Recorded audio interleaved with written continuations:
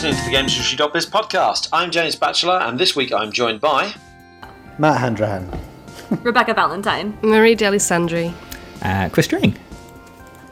This week we will not be discussing the biggest news of the past week, because that would basically be me talking about the fact that IO Interactive is making a James Bond game for an hour, and I think the world has suffered enough in 2020.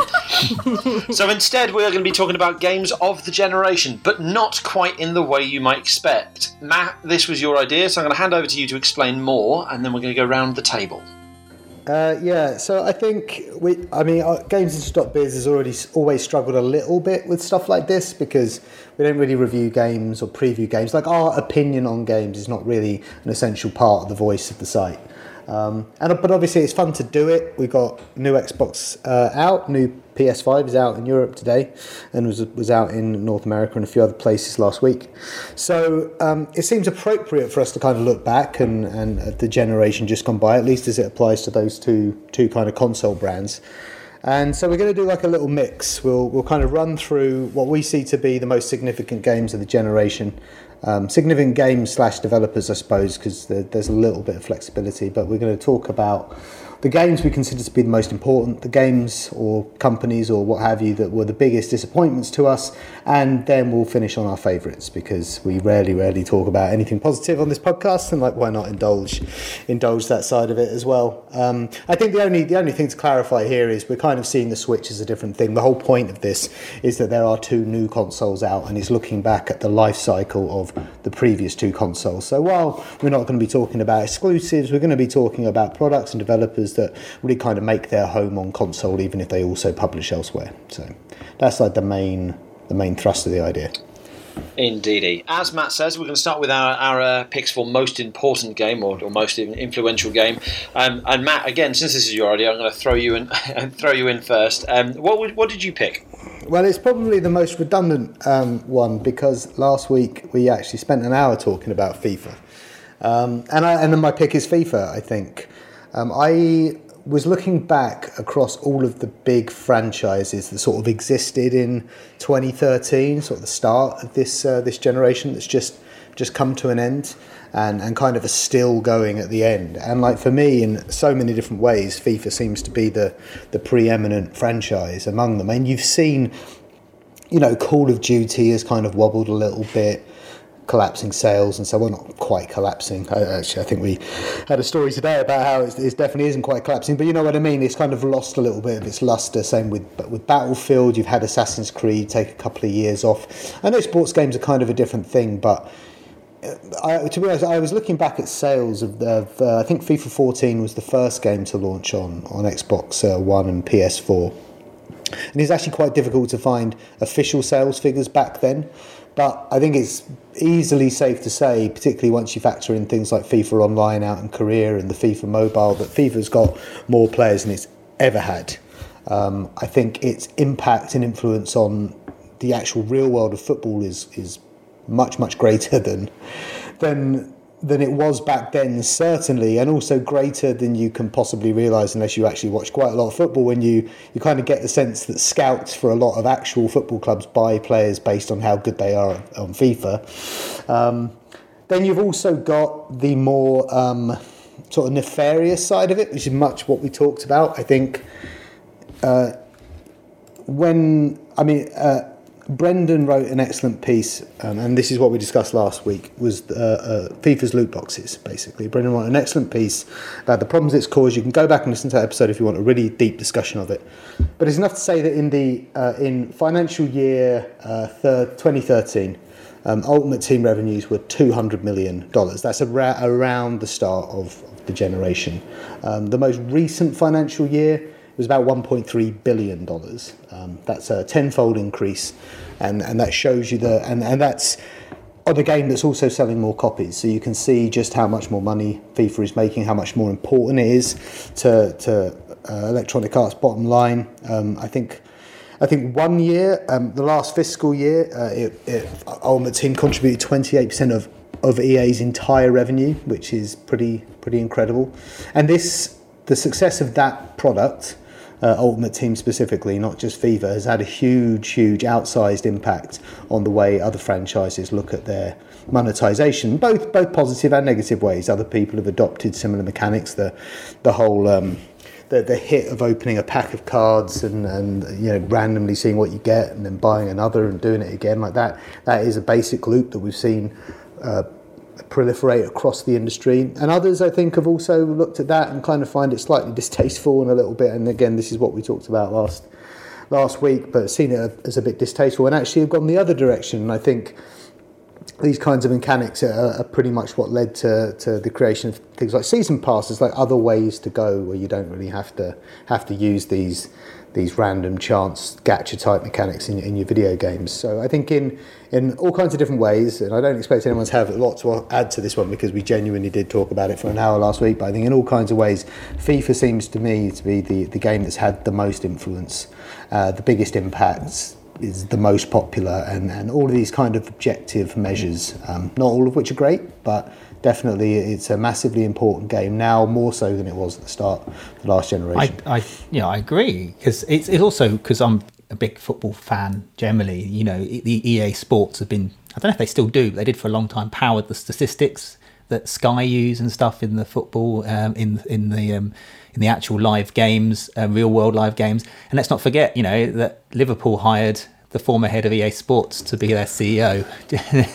and it led to their most successful, I'm not saying Peter Moore is entirely responsible for Liverpool winning all those trophies, but he was the person in charge when they did. So you can feel that impact. I mean, EA has a larger network of scouts looking at football players around the world than the whole of the English Football League, not just the Premier League.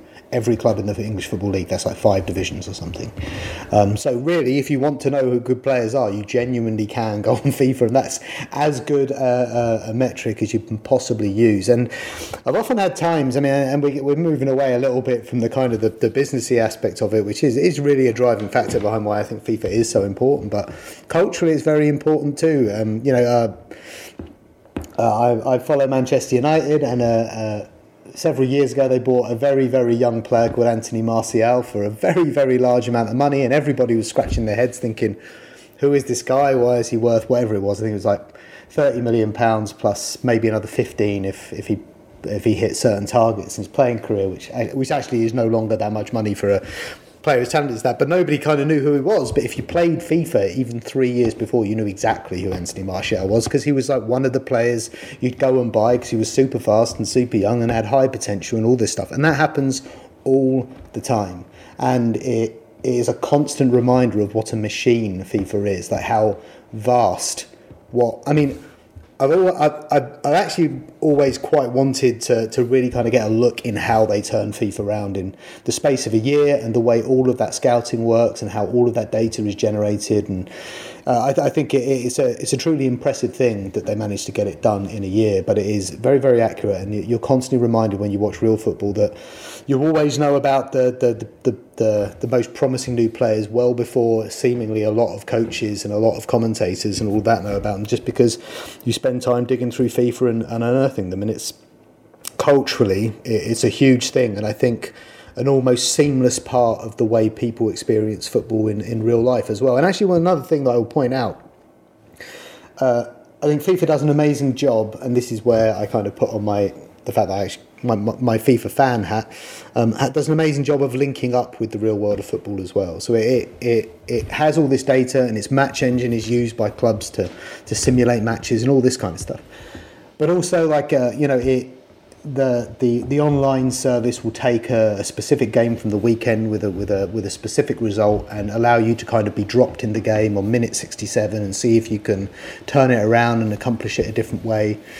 Yeah, it's a remarkable thing, FIFA. I don't think back in 2013 it would have been possible to predict just how sort of pervasive and large and successful it's become. And it's actually looking like it's growing even more successful still. That's the other thing about it. Whereas so many other franchises have faltered and stumbled, FIFA is now like selling more in North America than it ever has, and you get the feeling that it could grow quite a lot more there as well, just as the sport of football itself, soccer itself, is growing too. So I think FIFA is the one AAA franchise that really hasn't lost a step, has grown in power and influence, and continues to do so, and probably will do for a few years to come, despite all of the problems that we went over last week. As Matt says, go back and listen to last week's episode for more in-depth discussion on those problems. It wasn't a brilliant episode, so yeah, please do go and listen. Rebecca, what would you say is the most important game of the generation? Well, I feel a little silly now because Matt laid out this absolutely excellent argument, and I didn't prepare my speech notes for this one. But I mean, it's Fortnite. It's Fortnite, of course. And I thought about this a little bit because there have obviously been predecessors to Fortnite that existed this generation, right? Like PUBG was really influential. It was, kind of it basically set up the play for Fortnite. Minecraft also was on the mind. Actually, that was previous gen, isn't it? When did Minecraft come out? Well, I think it's 2010-ish, 2011. Okay, well, Minecraft doesn't count, whatever. But I ended up landing on Fortnite largely because of its sort of transformation, or I think a full realization of the transformation of games into primarily social spaces. I mean, that's sort of the refrain that we've heard a lot over the last couple of years, is that Fortnite is less a game and more of like a social space and a social network for people.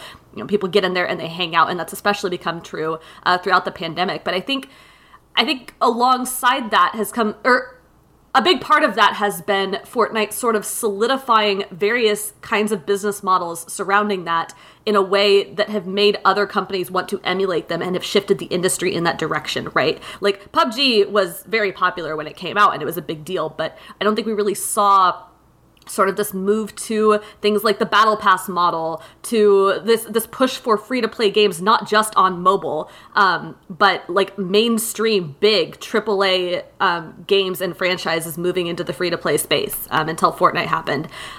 We didn't see... Fortnite has pioneered this push into having other kinds of events in games, like movie showings and concerts, and even though that hasn't quite taken off elsewhere yet, you can see the beginnings of that, and you can see people kind of taking that idea and going, okay, how can we do this for our audience? How does this make sense in other kinds of games? And Fortnite hasn't really flagged, has it? Like, I mean, yeah, it doesn't have that initial burst that it had right when it launched, but we saw with the Black Hole event not too long ago that, it still has the power to command audiences, just massive audiences, and that's not going away.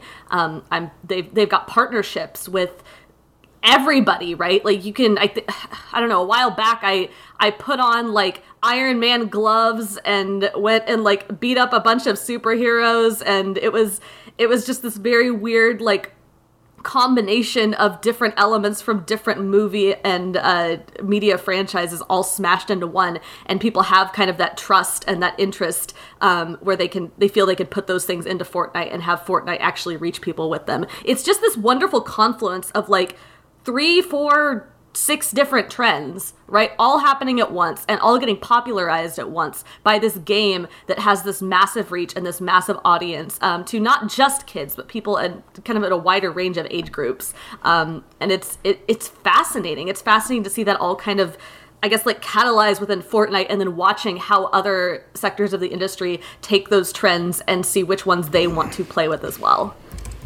I thought you said you didn't bring your speech notes. Oh, that was a terrible speech. Pretty good. That's pretty good. I'm convinced. It's the cross-media stuff as well. Like the example I always come back to is when you watch Star Wars: The Rise of Skywalker, so the last Star Wars film, the opening crawl, the dead speak, a message from Emperor Palpatine has been broadcast to the world. They are referring to a Fortnite event. There's a Star Wars film is referring to a Fortnite event. Like that just is baffling to me. Like that's how big Fortnite has become, that it is canonically part of the Star Wars universe, as it were. It is unquestionably it's absolutely huge, and it's ongoing importance as well. Like we've obviously been covering quite extensively the Epic versus Apple and Epic versus Google, by extension the court cases. If Epic is to win, the ramifications for the rest of the industry, the ramifications for having these walled garden systems, having this 30% cut, like it will be Fortnite. Technically, it will be Fortnite that changed that if Epic wins. Like so, it may be in 10, 15 years, like it will be an influential title for completely different reasons. Yeah. Well, I think also one thing about Fortnite, I'm not a player of it, primarily because I don't really play online, because I don't like getting griefed and harassed and stuff like that. But I have actually kind of tuned in and or at least watched back some of the big in-game events. The Black Hole you're talking about, Rebecca, and the Travis Scott concert. I mean, and the thing that's striking is just how well handled, how well executed those things are. Like, it actually has a great deal of creativity for a game that could quite easily... I mean, you know, I don't want to talk too much about PUBG. I've played that more than Fortnite, but certainly there wasn't this level of sort of fun to it. There wasn't this level of obvious attention to detail where there was a real drive to create different things inside. And I mean, you know, if you haven't done it, because I'm no fan of Travis Scott as a musician, but go and watch it if you haven't. It is an absolutely spellbinding spectacle, and to think that happened within a video game, and however many people it was, you know, 10 million people, whatever it was, turned up to 12.7 million people turned up to watch it. It's remarkable, and what it reminds me of actually is kind of what Second Life was trying to be, and Fortnite has managed to achieve that while simultaneously being the biggest shooter game in the world as well. Where back in the heyday, if you want to call it that, Second Life, you'd have like Duran giving a concert to 5,000 people, and Wired would write about how it's like a new dawn for entertainment and all this stuff. And then you track forward to now, only about 10 years later, and it genuinely is, you know, you could say that this could be the way that, and not just in Fortnite, but I think, and to Batch's point, to James's point, I feel like Fortnite has been one of the key games of this sort of console generation, but in many ways I feel like it's seeded a few concepts that are only going to become more and more disruptive and more influential as time goes on. And track forward 5 years, and you do wonder the degree to which these sort of persistent games will be folding in all of these other entertainment forms and having film screenings and that kind of stuff. And that really has all started with Fortnite. 12.3 million. I got it wrong. I just wanted to agree with you, Matt. I went with friends to the Travis Scott concert. Like, we got in a Discord voice chat together, we showed up together, and we went, and it was like it was nothing like it was nothing like being at a real concert, but It was a singular experience in of itself that I'm keen to repeat. I'm with you. I don't care for Travis Scott's music. That's like fine, but it was so incredible because it was this very deliberately crafted experience where you were moving, you were moving around and like flying through the air and doing all these different things as the concert was going on that went with the music, and we were all laughing and like cheering as we were doing this, and I wanted it to go on. It ended too soon. And the environment changes, and like we did approach Epic because I was really wanting to do a piece on like how did that get put together, how was that concept formed, like what were the different ideas were left out, and like they just hit a stone wall. They're like, oh, we don't want to talk about this, and it's like, why on earth not? It was amazing. You pretty much just changed the face of the music industry yesterday, and you don't really want to talk about it. Like I feel like it's because it's such early days that they just want to kind of get a handle on what actually has been accomplished and what it truly means before they show their hand. Sony Music went and invested in the company, not Sony did, and everyone assumed it. Initially, everyone was like, "Oh, PlayStation has invested in Epic." No, Sony did, and that's because Sony Music. And I did an interview this week. It will probably be live by the time this podcast gone up with Warner Music, and they talk about how they foresee artists having virtual concerts like this in their calendar for in the future, when they've got their I'm playing Glastonbury, I'm doing this tour over here, and one of the dates will be Fortnite or whatever, and that's that's the impact it's having way beyond our gaming borders. Yeah, and I would also point people towards an excellent article by Matt Ombler, who's one of our freelancers, and it's pretty much cornered the market in writing intelligently about the clash of music and games industries, and that is pretty much about what role live music will play in the future of games. And it's clear that the music industry is absolutely desperate for these two worlds to collide. And the other thing with Fortnite is, I'll go back to the event thing, because I thought the Black Hole thing was absolute genius level stuff. Like, you just don't see that kind of level of boldness in free-to-play games, like taking the game offline, shrinking it down to a tiny little point, and then the level of invention going on there, I think, is difficult to look past with the kind of this big behemoth game that's there.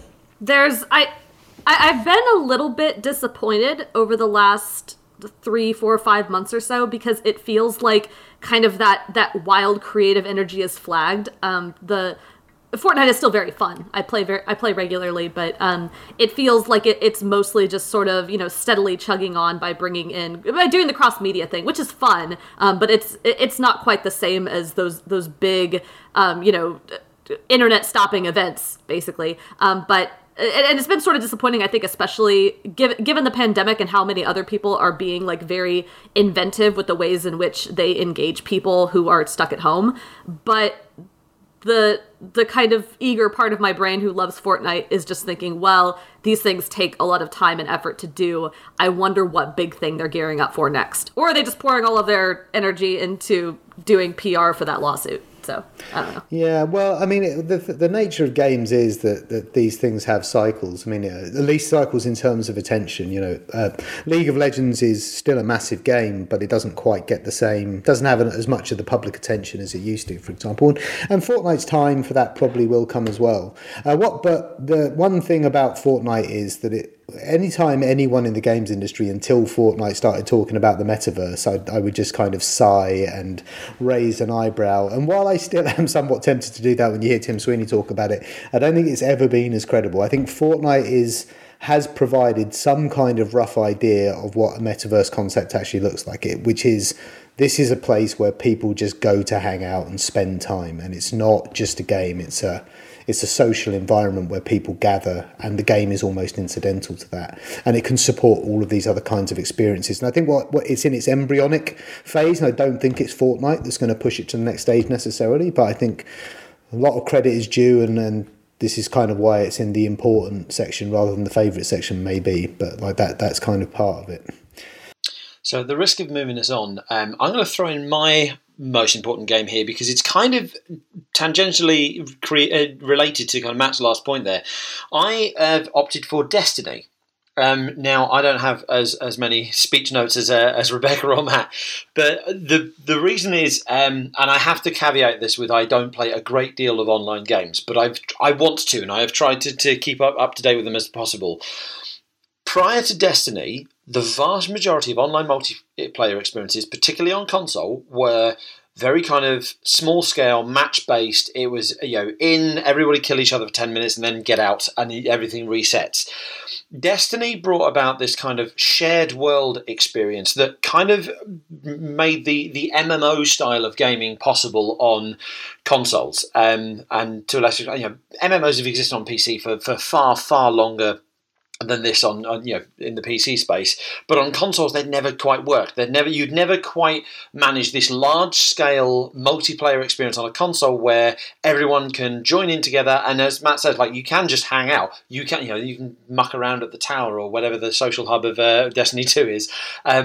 Or you can go together in these raids and strikes. And like previous generation, I was living with a couple of mates, and they were massively into MMOs. And I'd hear them talking about raids and strikes, and all these 4-hour boss raids and so forth. And that just wasn't something that I was aware of in the console world. And then Destiny came along, and that became a thing. And you move forward, and there are far more shared world multiplayer experiences now. Obviously, there is Fortnite, and that's completely different. Almost a different kind of scale, but you've got things like The Division, Anthem, even Marvel's Avengers, which, all right, you only have like kind of a team of 4, but it's still similar. It's still right. You're working together on these missions. It's all about the loot grind and so forth. Like that all stems from Destiny for me. I'm not saying, obviously I'm aware there will be other titles that have an influence, but Destiny feels like the one that proved that this can work, that people want this larger shared experience that isn't just this small-scale match-based fracas, as it were. That it's an ongoing thing, that there are events that happen and their world changes with each expansion. There's weekly events, weekly challenges, daily events, like all these different things happen between the big expansions. It moved the needle in what multiplayer games could become, and I think a lot of people are still chasing that trend now. I would like to add to that with something that you did not mention, James. I don't know anything about Destiny. I do not play Destiny. My really good friend plays Destiny and talks to me about it, something about the light, the moon. I don't know what it means. But I'm big into MMOs. I really like World of Warcraft. I could talk to you about World of Warcraft all day. I have been frustrated I promise I'm going somewhere with this. I've been frustrated over the years with the fact that World of Warcraft it's this older game, it's 16 years old. It is feeling increasingly bloated with content that it does not need. And admittedly, they've done things recently that have kind of helped that along, but it still feels like a game that is unsustainable for as long as they want it to be sustainable for, because there's too much going on. Destiny, Bungie recently came around, and it was like a few months ago or whatever, when they were talking about their new system of updates to the game and what they were going to do. And they're doing this thing where they are deliberately going to start retiring old content and just taking it out of the game. And they posted some figures where they gave like one example of this one area that's like older content. And they were basically comparing this area that is in the game, that was in the game at the time, took up like a large amount of the file size. Like it was giving people these big downloads, but like 2% of all players were engaging with it or something like that. And so there's just no reason to keep it in the game. And so they have they've developed this kind of system where they are retiring content that is no longer relevant to the current storyline or no longer being engaged with by a lot of players. And they've kind of got this vault so that they have room to bring in new content and also make sure that the world that people are entering in, if they're entering Destiny for the first time, they're not just wandering into this universe where there's, years worth of old storyline that maybe has like weird dead ends or doesn't make sense anymore, or is quests that are just not useful or interesting to people because there's different kinds of content out there now. But then they have this whole system where if something becomes relevant again, they can refresh it, bring it up to date with the rest of the story, and bring it back into the rotation. And it's really fascinating, like reading the whole thing. This was months ago, so I might be fudging it a little bit, but I loved the idea for that system for games that want to exist in the long term, because World of Warcraft is not the only game out there that is kind of bloated with old content, and it's just keeping like this ancient stuff around for the sake of having ancient stuff around, because there's a small vocal player base that will yell if you take away their stuff that they're nostalgic for from like 10 years ago. And I love that idea, and I think that's brilliant. And I don't really know how that's going to go for them yet, because we're probably going to have to watch it happen for a few years to really see what kind of impact that has. But I very badly want other MMOs and other live ongoing games like that to adopt that content model, because I think it's very smart, and I think that it stands a chance of helping games like Destiny and others have a much longer life cycle as a result. Yeah, I mean, I think you can definitely see Destiny as the starting point of maybe a trend. Yeah, I guess so. A starting point, a trend of kind of persistent online shooters becoming more prevalent on consoles, and that does include Fortnite, if you ask me. I think it's easy to forget just how much hype there was around Destiny when it did launch, and I think the thing that Destiny did is I think it launched about a year after these new consoles hit the market, around a year. Yeah, it was September 2014, so even less than a year.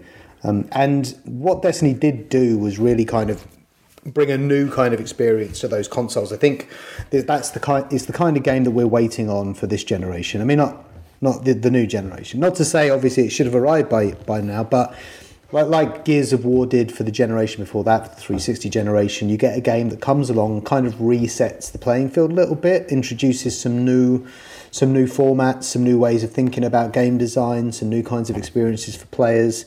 It was very important in that respect, and it did help set a certain kind of tone for the sort of games that would come to dominate the following 7 years, I think. So yeah, it's definitely has a lot of importance in that sense. I'm keen to get us onto the disappointments soon. So, Marie, what is your most important game?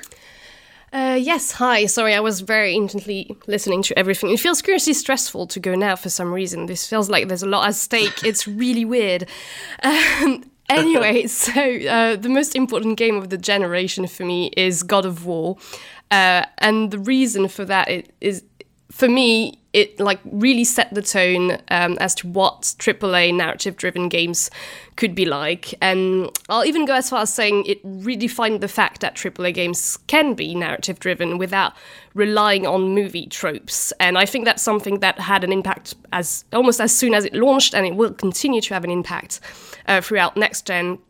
And I think it all comes down to the fact that it manages to tell a great story without relying too heavily on cutscenes. I think that's really the core of it. I think the generation that just ended, there's been this feeling that's been expressed by many AAA developers, that feeling of AAA fatigue. We've seen a lot of AAA developers like leaving big studios to set up their own thing because a lot of AAA games started to all feel a bit samey. And I think that's where God of War really was shining this generation, because I feel like it really did something different with its narrative. Sony Santa Monica creative director Cory Barlog. Thank you. He's not Balrog. It's That's the so thing, tough. because Balrog is the monster from Lord of the I Rings. know. Balrog is the treasure. And the worst thing about this is I have like notes and stuff, and I underlined the R 3 times because I was like, pronounce it right, and I still pronounced it wrong. It's just like, I'm sorry, Cory, I love your work, but I can't pronounce your name. Man should just change his name to Ball. I mean, it really should. Anyway, let's focus on what he said rather than how to pronounce his name. He said, for me, the narrative is not the cinematics. The narrative is the world. And I think that's just great. And I think so many games should be doing that instead of focusing on cinematics. So for anyone who hasn't played God of War, in God of War, you literally stay immersed in the experience at all times, because you experience everything through Kratos, the main character's lens. So the camera is constantly behind Kratos, and there is a few cutscenes because they couldn't get away with not having a few cutscenes here and there. But the camera work is just seamless. It almost feels like it's just one shot throughout the entire game, and you are Kratos, and it's just wonderful. And almost everything you learn about the situation and the world is through conversations between Kratos and his son Atreus. And it feels like the impact is tenfold, because you really are that character. I don't know how to explain it. Sometimes it feels weird to say it out loud, But there are other games that have been close to that feeling as well. I'm thinking about The Last of Us Part 2, which is a great example of feeling like you're the character and really feeling what they're feeling. But there is an intimacy in God of War that I've not felt in many other AAA games. Then they were very smart also in adding the character of Mimir, who is the North god of knowledge and wisdom, which sounds really cool. Is that the head? It's the head. So early in the game, you acquire Mimir's head, and Mimir is at your belt, and he tells you stories and myth every time you jump on your boat. And so you learn about the law of the world through him, and it's just a fantastic way to just build up that world, and it feels fully realized. And I don't know, for me, God of War is just really important for me, because I feel like it really redefines what a good story is in games, and also how you can tell that good story. It can be subtle, it can be intimate, and it can still deliver on the AAA experience side of things. And it doesn't have to be cutscenes every 2 minutes that completely take you out of the experience. And yeah, just games don't have to be films, I guess, is a very important thing for me. And I think God of War proved that. And you don't have to replicate cinematic moments in a traditional sense. And games can do their own thing, their own stories. And yeah, that's something that's really cool about God of War, I guess. Yeah. It's also another aspect of that, I think, is... I was talking in an interview I did with the developer Thomas Sala, who's the guy behind the Falconeer, the Xbox launch title. He was talking about how what indies have been doing with creating games that are more expressive of personal feelings and states of mind and just generally resonate on a more human level, has kind of started to bubble up into the AAA level. And when he said that, the first game I thought about was God of War, because of course the interesting thing about God of War is that Kratos was... I mean, look, don't get me wrong, I started as a game journalist just before God of War 2 came out. And God of War 2 was absolutely amazing. When you first laid eyes on him, you just couldn't believe that was possible in a game. It had that cinematic thing going back then, but much more kind of cutscene-y, just had a level of spectacle going on. But obviously Kratos was completely two-dimensional brute who just beat people's heads in with his fists and rip people's heads off, and just fairly typical male power fantasy stuff. And what God of War also represents is in some sense, it's like the games industry coming to terms with its own history and the way and the kind of heroes that it's relied on for so long. And its treatment of Kratos and the addition of Atreus, that's the kid's name.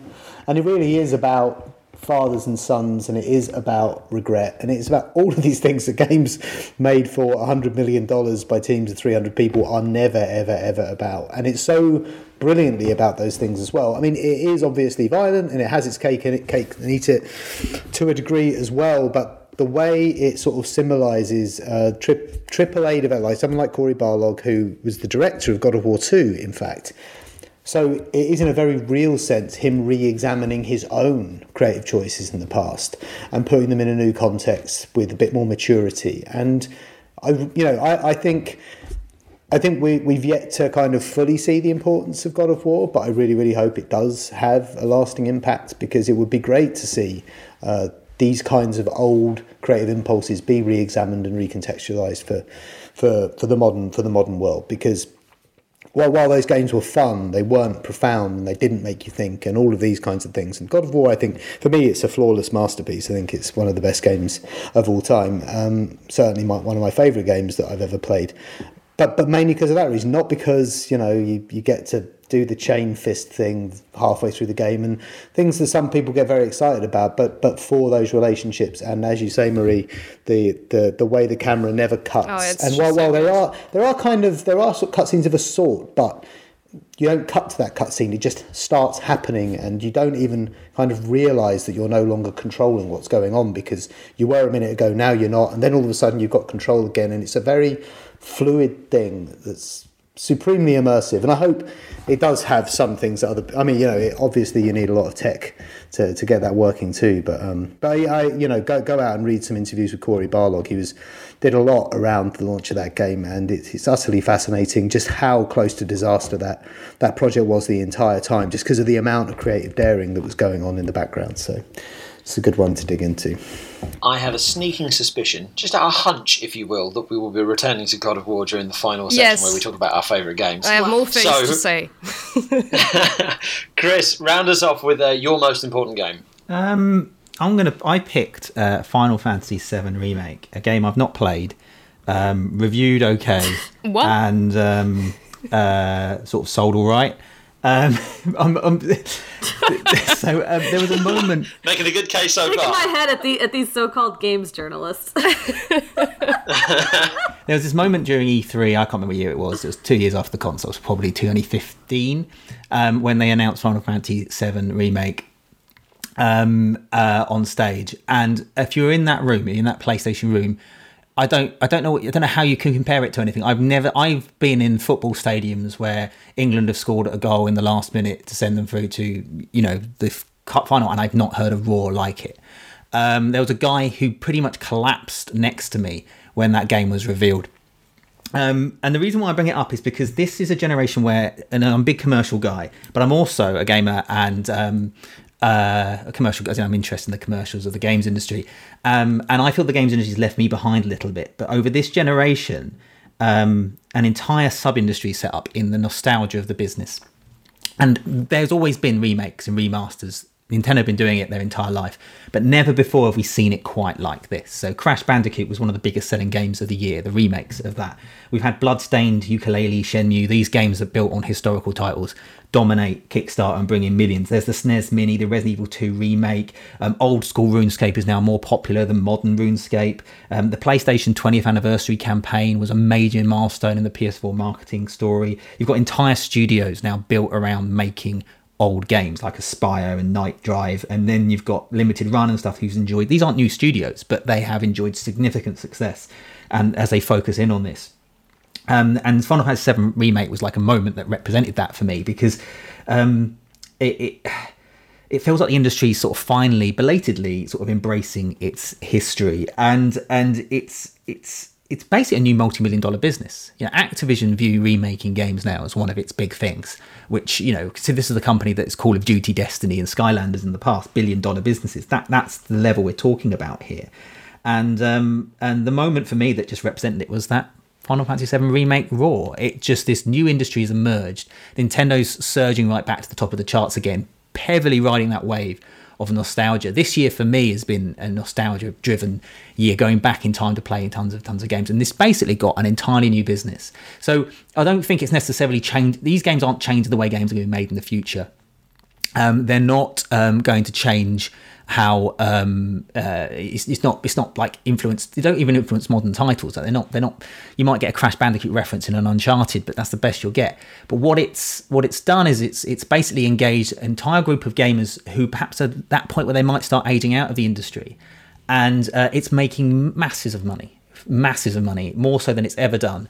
And it's quite exciting. Backwards compatibility now has to happen. It's the norm. And, companies are under fire if they don't go all the way back now to the dawn of gaming.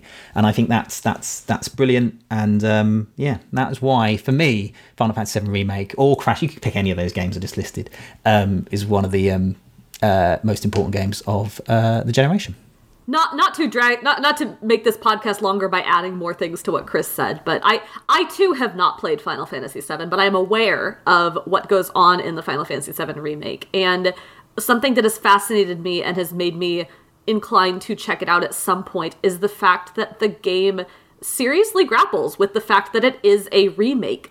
Like in the context of the game, I don't want to spoil it in case any of you care about Final Fantasy VII, but there is a thread running through that game of the fact that the plot events in Final Fantasy VII Remake are not playing out in the way they did in the original, and there are certain characters that are aware there is this other story, this other timeline that exists, and that things are not going correctly, and that comes to some kind of a climax toward the end of the game, and it's obviously going to be continued in the next installment. But I always thought that was incredibly fascinating, that it was a remake of such an incredibly popular game that tried to address the fact that it was a remake, and that it wasn't going to do things the exact same way. One of my favorite, there's the Ratchet and Clank remake. Reference on another of my favourite games, did a similar thing in that they retold the first story, but it's told from the perspective of one of the other characters. He's in prison, he's being asked what happened, and he's retelling that first story. And as a result of that, things are a little bit different, and it's told a little bit differently. But it's a remake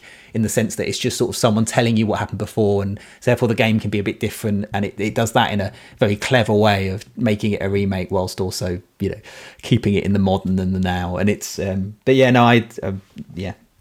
I have no idea. You know way more about the Final Fantasy VII Remake than I do, and I picked it. But I love the nostalgia of this industry. We were talking the other day about what our games of the year have been, and I'm sitting there going, I've only played games that I also happen to have played 20 years ago. I love it. It's an interesting quirk of games as an entertainment form. They age worse than other entertainment forms.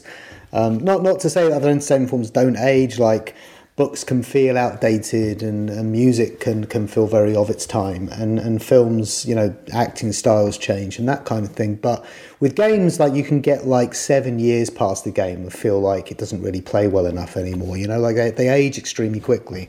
So I actually really welcome this trend into the industry, because there are many games where I really, really would like to see someone go back and, like with Resident Evil 2, which is another great example of this. It's a remake, but in many ways it's almost like a completely different game, because it really is built from brand new pieces, and parts of it are completely rethought out, and the control scheme's different, and all of these different things.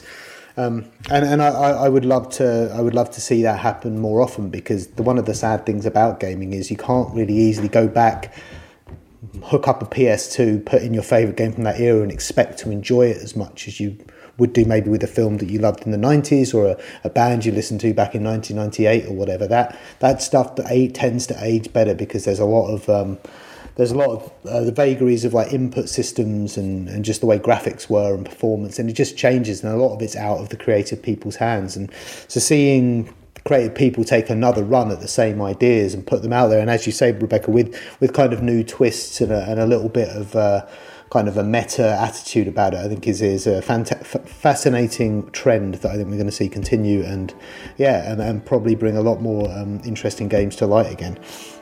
It's like the opposite of the live-action Disney remakes. Whereas the originals are still perfect and flawless and stand up so well, and then the remakes just make them worse. Yeah.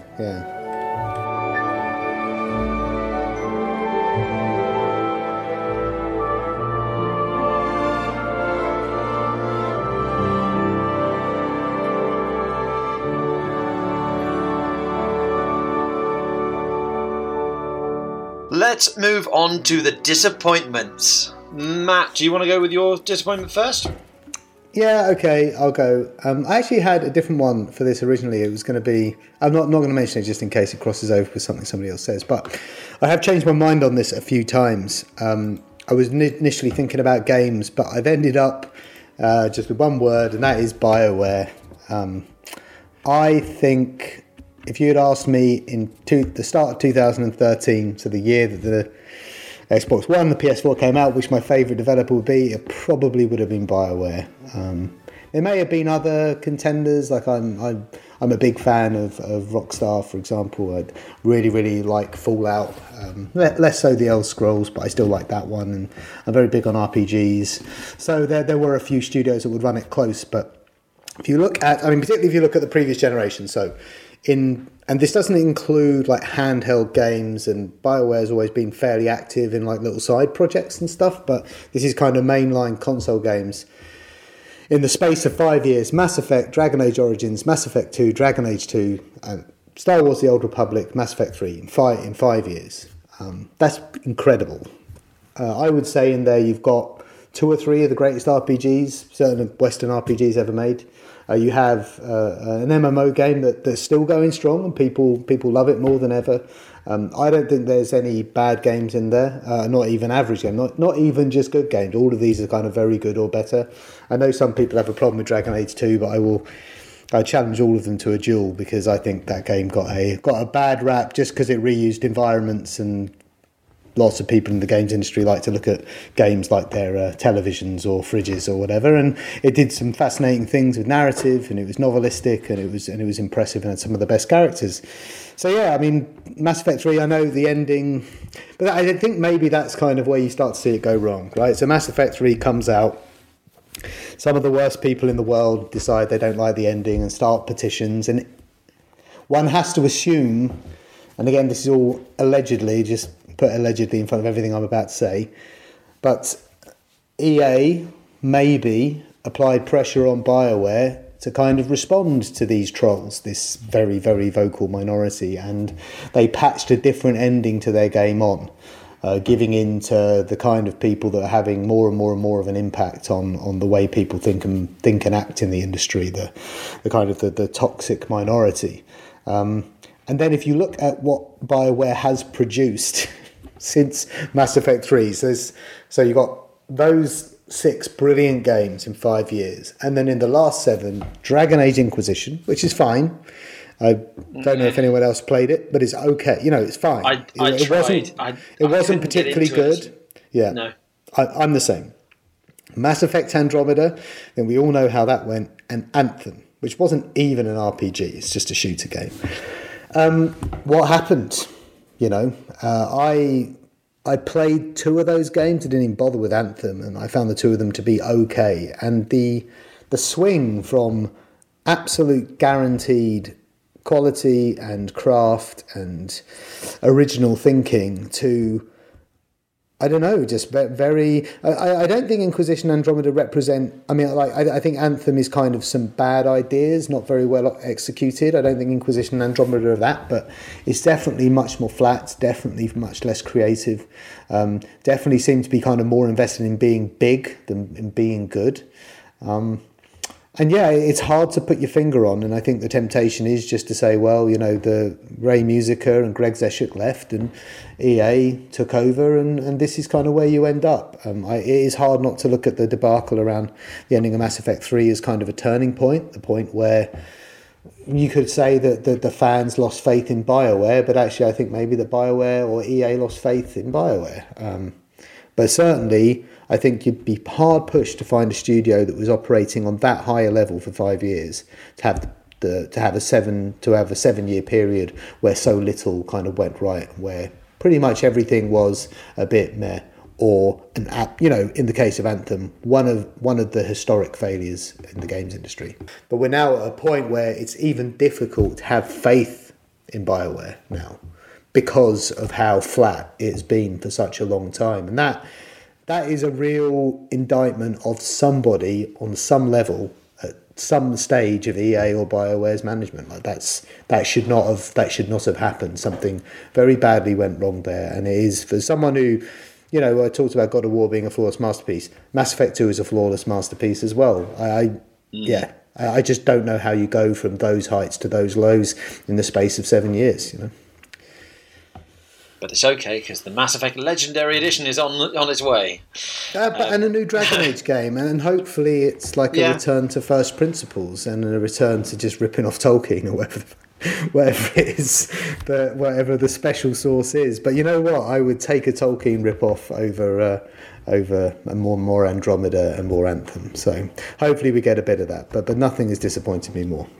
I know what you mean. On a related note, I nearly put my disappointment of the generation as gamers, because of just the sheer you should have done the nonsense we get from them. Like, we had Gamergate happen to this generation. Oh my god.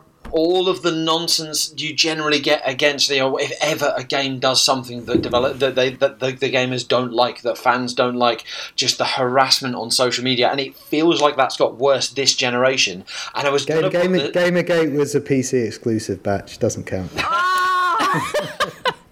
I was going to put gamers as my disappointment of the generation, but then again, like, I remember, no, Mass Effect 3. Mass Effect 3 is where it all started. So that's it started as a trend that started with the previous generation. Since I've started ranting, then, if you don't mind, I'm going to throw in my disappointment, and I'm going to keep it brief because it's probably nowhere near as big as that. This is just personal choice. I was going to put Thief 2014, the remake, because my god, that game was awful. And as the follow-up to my favourite game of all time, Thief 2, I was obviously hoping for something good. But me ranting about how bad Thief was is not going to provide any value to our industry listeners. So I'm going to expand and talk about the death of the immersive sim. This is my favourite genre, and I cannot fathom why this genre has struggled the way it has. An immersive sim is essentially a game where it's often first person, and it's narrative driven, and it allows you to approach situations in a variety of ways. Prime example, Deus Ex. You can either go in all guns blazing, cyber bashing your way through the bad guys, or you can sneak through vents and take them out with like non-lethal weapons, or you can hack your way through the base or whatever and read people's emails and find their passwords and get through that way. Like, there's always a different way to do it. There's action, there's puzzles, there's maybe some ill-informed boss fights, but there's a variety there. And it's a genre that includes things like Thief, Dishonored, Deus Ex, Prey, all of those on hiatus because they did not sell well enough, and I don't understand why. Like, I don't understand how a genre that opens itself to so many playstyles is then not appealing to as broad an audience as possible. If I may, I'm going to quote one of our own articles. I actually got the chance to speak to Warren Spector, who worked on like System Shock and kind of the early Deus Ex, like the pioneers of this genre, as it were. And I asked him why these are struggling. He said, the reality is we ask people to work. It's an interesting thing. The immersive simulation is not the kind of game where you can just keep moving forward like a shark and you eventually win. It's not the kind of genre where you just solve a puzzle the designer created for or kill everything that moves and you win. It's a genre where you have to decide what to do. You have to choose how to interact with the world. That is work. It requires brain power. So I suspect that's part of it. It disappoints me that we're not getting any more Dishonored or Prey or Thief or Deus Ex because people can't be bothered to think. Well, yeah, I mean, I think probably Warren Spector is on the money. Certainly, the thing I immediately thought of was, the really, really popular games can be boiled down to maybe like one or two core game loops that are just fun to engage with and grind on and that kind of stuff, and that might be why they are more popular. But I'm with you, Bash. I mean, what one of my other picks, which is why I didn't want to mention it for disappointment, was the fact that Dishonored 2 particularly did not manage to find a big enough audience to justify that series continuing. Because I think in terms of like an original sort of world, set of characters, fiction created this generation, I don't think I like anything more than I like Dishonored. And the fact that, well, we'll see, because obviously Microsoft owns Dishonored now, and we know that its view of Game Pass is it can be a home for games that didn't necessarily sell that well or sell enough commercially to be able to justify sequel after sequel that maybe in the Game Pass context they can. So who knows, Dishonored 3 may be, but But that's something I really deeply regret, and I think. It's also similar to games like Hitman, for example, and I love this genre too, but there does seem to be something inherent to it, which means that maybe you're only ever going to get 2 million people to buy a These game. things do happen in loops. Like, the industry has an annoying habit of finding something that was quite popular, everyone rushes into it at the same time, turns out there isn't that room for that many, and then everyone drops out and the genre looks like it's died. And, there was a time Square Enix was making Thief and Deus Ex, and Dishonored was around, and it was just a lot of it.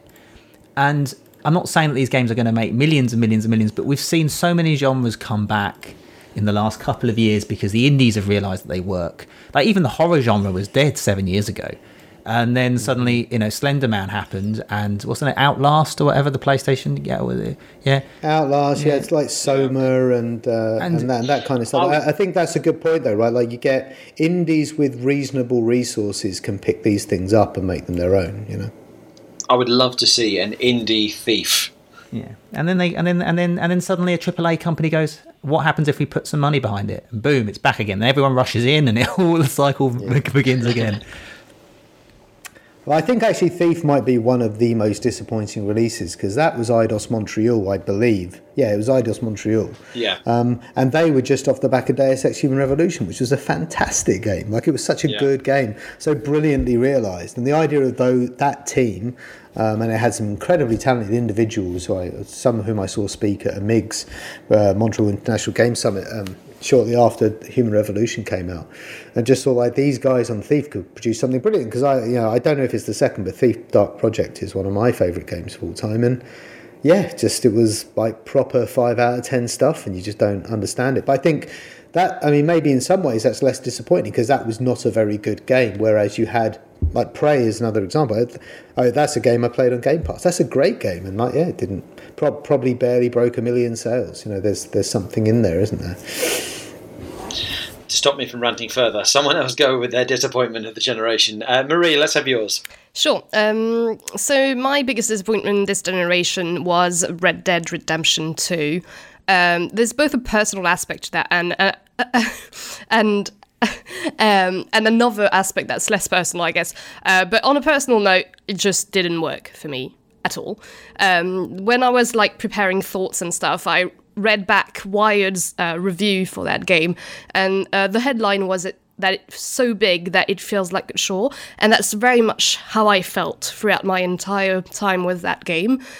It's just it took forever to start, and I know that happens. There's a lot of games that it takes a bit of time for everything to click into place and stuff, but for me it feels like I was constantly waiting for the moment where you get the good bits, but it just didn't happen. There wasn't any good bit for me, at least, so I just eventually stopped playing, and it felt like there were some completely, not arbitrary, what's the word I'm looking for, inflexible design choices, like the control scheme, that I was just never able to get over. It always takes a bit of time to get used to new controls, especially if you've played another open world game before, for instance. But with Red Dead, I just honestly felt like I was constantly pushing the wrong buttons, and it made me really angry. But yeah, I don't know, there's it's actually quite hard for me to pinpoint why it didn't work for me, but it was almost too perfect, too inflexible, and it took itself too seriously, and it just didn't work for me. There's a YouTube series called Honest Trailers where they just take the mick out of films and games, and the one for Red Dead Redemption 2 says, there's a line, "I know this is supposed to be a masterpiece, so why does playing it feel like dying?" And that just summed it up for me. It's honestly, that really pinpoints actually how I feel about it. It's just I know a lot of people really loved it, and it is so good in many ways. It's visually stunning, for instance, and I can't take that away from it. But just from a gameplay perspective, it just really didn't work for me. And on top of that, for me, it completely embodies that crunch culture that we've seen in AAA this generation as well. And I can't just not think about that when I think about Red Dead 2. I feel like this previous generation, I don't think crunch was necessarily more, it happened more than in the previous generations, but we certainly talked about it more. And hearing things like what Rockstar co-founder said about the 100-hour week, almost bragging about working 100 hours a week while working on Red Dead Redemption 2. And I I'm just tired of that. I really am, and I feel like crunch has been plaguing this generation, and Red Dead Redemption 2 is kind of a symbol of that. But we've seen many other games be having the same issue, and still happening now at the end of this generation with Cyberpunk, for instance. And so, yeah, I guess that's kind of all the reasons why Red Dead Redemption 2 for me just didn't work at all on many levels. Yeah, I did not play Red Dead Redemption, and forgive me for a crass example, but I think about when that game was, previews were coming out and people were talking about it. I remember there were a lot of articles, and it was very funny because I'm juvenile, but yes, about the very realistically rendered horse testicles. I forgot. Very funny headline. Hilarious. Love it. What did that really add to the game, though? Yeah, funny headlines for a few days, true, but how much work went into not just that using that as like an example of just deeply unnecessary detail to this game. What did that really add to Red Dead? What did that really add to video games as a whole? Well, hang on, but do you think that they did that because they thought it was funny? No, so that wasn't the point. No, I don't think they did. I think that's just them trying to make it realistic. Did they though? And then No. journalists found it funny. No, so that's like beside the point. I don't mean that they did it as a joke. I mean that is a really standout example of a very small detail that doesn't really matter in the grand scheme of things that was given a lot of time and attention unnecessarily. And that is by far that is not remotely alone in Red Dead Redemption 2. There are so many things in that game that are just so unnecessarily detailed, but I don't know that they reading the reviews of that game, I don't know that a lot of that work actually added anything to games, right? And I maybe I'm talking out my ass a little bit here, but there's kind of there's been this obsession with extreme detail and making things extremely realistic and beautiful in this generation. Red Dead Redemption 2 is an example of that. Many games are examples of that.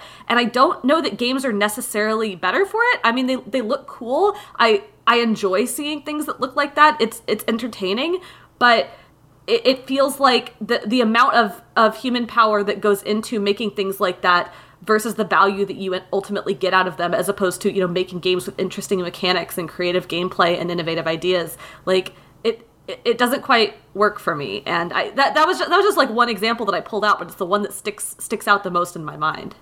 What Rebecca's talking about is what they call the AAA difference, because the thing is, you can make really good looking games now quite cheaply using Unreal and Unity, and these 500, 700 massive teams, they end up, the question is, what do you do, and there is these ridiculous touches. Like, I'm a big fan of Sea of Thieves, if you walk away from a store, the characters who run the store will react in a different way, but you're walking away, so you can't see them. And I think that's one of the, unless you happen to be following that person, you will never see these weird NPCs doing these actions. And it's those, and these are the other touches that you don't know, most people don't notice them. And every now and again you will do, maybe even years after playing the game for the first time. And that's the stuff that makes, oh wow, look at the quality of that.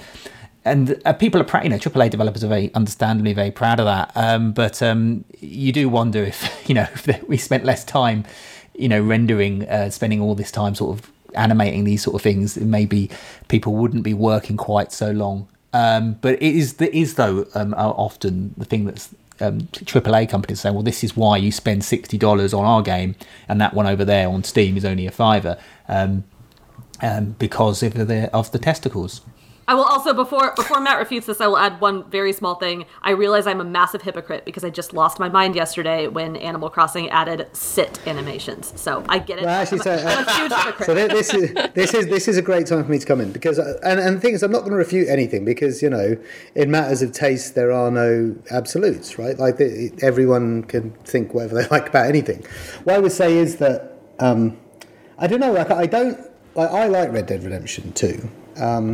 And I don't see its devotion to realism as okay, let's take the crunch aspect away from it, right? I know that's difficult, but if we just talk about the game, the fact that it wants to be really realistic is not a problem in and of itself, because there are games that really are not realistic. There's a game for everybody, right? There's a game for every taste. Its devotion to realism doesn't represent an issue. And just to quote from Keza McDonald's Guardian review, she said it's a new high watermark for lifelike video game worlds and it's called it a landmark, right? So there are people, and again, Keza is I know Keza from way back, and like she's the biggest Nintendo fan I know. So she likes games that go the complete opposite way from this. You know, the two extremes exist. One of the great things about games is the diversity. I guess I don't even know what I'm saying here, because I'm not going to disagree with any of you, because this is your lived experience of it. I know that I bounced off it after about 10 hours, maybe. I mean, it's a 100-hour game, so and I bloody hated it when Final Fantasy 13 came out and everyone said, "Oh, just get past the first 20 hours and it's really good." And I was like, "Well, that you can get the hell out." But I liked the first 10 hours. I just didn't love them like I loved Red Dead Redemption. And I went back to it, and it's a much more of a slow burn. And yes, the controls are not great. I just think it's a brilliant game. Ultimately, and actually weirdly, because I'm playing Assassin's Creed Valhalla at the moment, and it borrows lots of ideas from Red Dead Redemption 2 specifically. You have like a little kind of homestead thing. I was thinking about that just earlier as well. I'm sorry, go for it. But the difference is like the characters in Red Dead Redemption 2 are absolutely brilliant. So brilliantly drawn, so well developed. I mean, if talking about kind of improvement of narrative in games, like Red Dead Redemption 2 is masterful in that respect. Regardless of which button you press to go on your horse and you're not feeling great, I do agree, I will say. But there are things that, and again, crunch aside, Rockstar is amazing at certain things. It's one of the leading studios because it's able to extract so much. I don't know, again, but we've had a conversation where the idea of everything being very, very detailed is people can take issue with that, but some people really like it. I really like it, for example. But in Assassin's Creed Valhalla, you'll go back and the characters are very two-dimensional and so on. And in Rockstar games, you don't get that. You get fully realised 3D human beings. I've never been more struck by in any game than Red Dead Redemption 2. So, to the people who might be inclined to play this, Marie, Batch, I don't know, you probably will never get past the controls, maybe, but there are riches in that game, I will say that. And I don't know, there are, again, read reviews, there are negative reviews, but this is it's a 97 Metacritic, so there are a lot of people that love it as that's well. That's the thing. But it is work, but it takes work, and that's not to its... That's not a compliment to it, you know what I mean? I accept that, it does not give it a best first impression, for sure. But I think it's also that I had a lot of expectations for this game, and I can't not acknowledge that as well. It's on paper, I have no reason not to like this game. It is everything I like. It's the settings I absolutely adore, and I do like realistic games and stuff. So I think I had expectations, and maybe it's my impatience again, but it's just way too long at the start, and I felt like I was constantly waiting for it to get good, and just that I think that's the thing that didn't work for me here, because I was expecting to instantly be drawn to that world, and I just wasn't. So yeah, that's all I wanted to add, I guess. Go for it. It's the definition of slow, for sure. It's definitely the definition of slow. I'm kind of the same. I was 15 hours in, and you compare the first hour of Red Dead Redemption, the original, which I absolutely adored. Within the first hour, John Marston is here to hunt down a former gang member, and he tries and he's shot for dead, and he's left on the Bonnie McFarlane farm, and he meets Bonnie, and he's recouping, and he's right now I need to meet more characters that can help me take down my former gang member. That's the first hour. 15 hours into Red Dead Redemption 2, I do not like any of the people I am camping with, and the plot seems to be, let's just hang out in the woods and, I don't know, rob people? That's just, it's entirely me, and I have to say, similar to Marie, I just had very, very high expectations, but 15 hours in, and I'm still waiting for it to get good. I just couldn't get on with it. Well, we'll have a podcast about Red Dead's narrative structure, and we'll kind of get to the bottom of that, Batch. But yeah, let's do it. Chris, what is your disappointment? Titanfall 2. I could say Titanfall 2. I don't know if you remember at the end of the last generation. I remember it very well. Connect and Move had started to fade away, and we were into the game. That generation had a very bad case of sequelitis at the end of it. Lots of sequels, lots of Assassin's Creed, lots of Call of Duty. That was the trend. But the new generation promised new things, and they were from the biggest studios that defined that generation. Bungie was going to give us Destiny, Ubisoft were going to give us Watch Dogs, and for me there was another exciting thing, was the former team behind Call of Duty Modern Warfare was about to deliver us Titanfall, and those games all landed within 9 months of each other, and they all did really, really well. Watch Dogs was a little overhyped. And as a result of that, everyone was a bit disappointed in its launch, and it did really well to begin with. The second game faltered, and even though it was very good, but it still survived. We just had a new Watch Dogs game. That game survived the generation, and Destiny's a similar story, not quite the same, but has a similar sort of journey where it started off very strongly and then faded away, and then it's where it is now. But it's still here. Titanfall's not here. And what's really annoying is Titanfall got it right first time. So when they first came out, the game was a multiplayer only game. The developer, who's an independent developer, teamed up with both EA and Microsoft to launch that game. It was one of the first big successes for Xbox One, and they didn't have very many. And it was a great game, but the expectations were kept in check, and you just knew this game was going to grow. It was a big grower on it. It's not going to take on Call of Duty and Battlefield, not yet. Maybe the third game, maybe the fourth one, but it's a franchise. You felt like it was going somewhere. Titanfall 2 is an excellent game. They got it right in terms of the sequel. It's an absolutely brilliant game. To this day, I don't know why. I don't even know who's responsible for it. But somebody decided to release that game in between Battlefield and Call of Duty, and not just like. And I'm not talking. One was released in September, and released in November, it arrived in October. We're talking within 7 days of each other. And it died. Of course it did. And what's really disappointing about it, because the games have failed this generation, we've talked about Dishonored and Anthem, things that should deserve to do well. But what's disappointing about it is that we all knew this was going to happen. In the interviews building up to that event, the amount of times I spoke to EA and Respawn and said, why are you releasing this? Why are you releasing this? What are you doing? And their response was, and you always get this response, and it's a stupid response. And if you're in the industry and you make this response, it's stupid, is that it's a different game. It has a slightly different appeal. Yes, it is a different game, but it's not a different audience. And that is where you're not going to compete with Call of Duty. Not at that stage. It absolutely got snuffed out. I don't know why it happened. EA couldn't have recommended that release date. Should have come out in March, wouldn't have done anywhere near as much as a Call of Duty, but would have done well enough, picked up people who were perhaps bounced off COD at that point, and people maybe, the World War, yes, it was a futuristic shooter, that was fading away, but it didn't deserve to do as badly as it did. And then Respawn bounced back. Respawn did Apex Legends, they did Star Wars, and they're very successful, one of the standout developers of the generation. But that game, that performance was a mistake. Somebody somewhere, either it was hubris or they had to get it out for tax reasons, I don't know. But whatever happened, that game failed because not of anything wrong with the game, because someone thought it was a good idea to put it out in Christmas in between its two biggest competitors that were just on another scale. Everyone knows how it works. No one's going to review, well, you might get review, but no one's going to do guides to your game when they're too busy doing guides to Call of Duty. No one's going to be actively covering a product that doesn't generate traffic. We live in a media world where traffic is what makes success. The games that aren't successful don't get covered. YouTubers, first-person shooter YouTubers, they're going to cover the games that are going to generate significant subscribers and attention. They're not going to be covering Titanfall 2, and not at that point. And so it just, you feel like the people behind it were smarter than that. The publisher's definitely smarter than that. So what went wrong, why that happened, I don't know. But it is by far the biggest disappointment. That we should be ending this generation with one of those. Well, and we don't.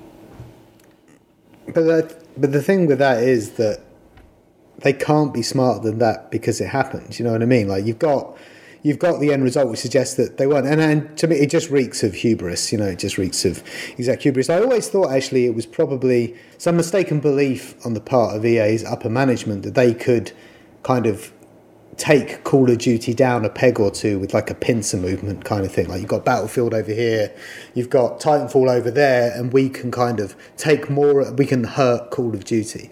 That's the only thing I could come up with that even made any level of sense. And I agree, that's a dumb thing to think, but still, there had to be some, like you said, maybe there's some weird legal thing, but Titanfall 2 is a brilliant game as well. I didn't play it at first, and that's weird because I do like shoot games and certainly have a lot of faith in the talent at Respawn. I did really, really like Titanfall, but even I didn't get to that game until a year after it came out, and it's fantastic. That, yeah, if you don't like that game, you just don't like first-person shooters. And I know that we're not on a podcast necessarily people that love first-person shooters, but it's so inventive, it's really witty, it's loads of fun. It's not gritty in that way, it's not dark in that way.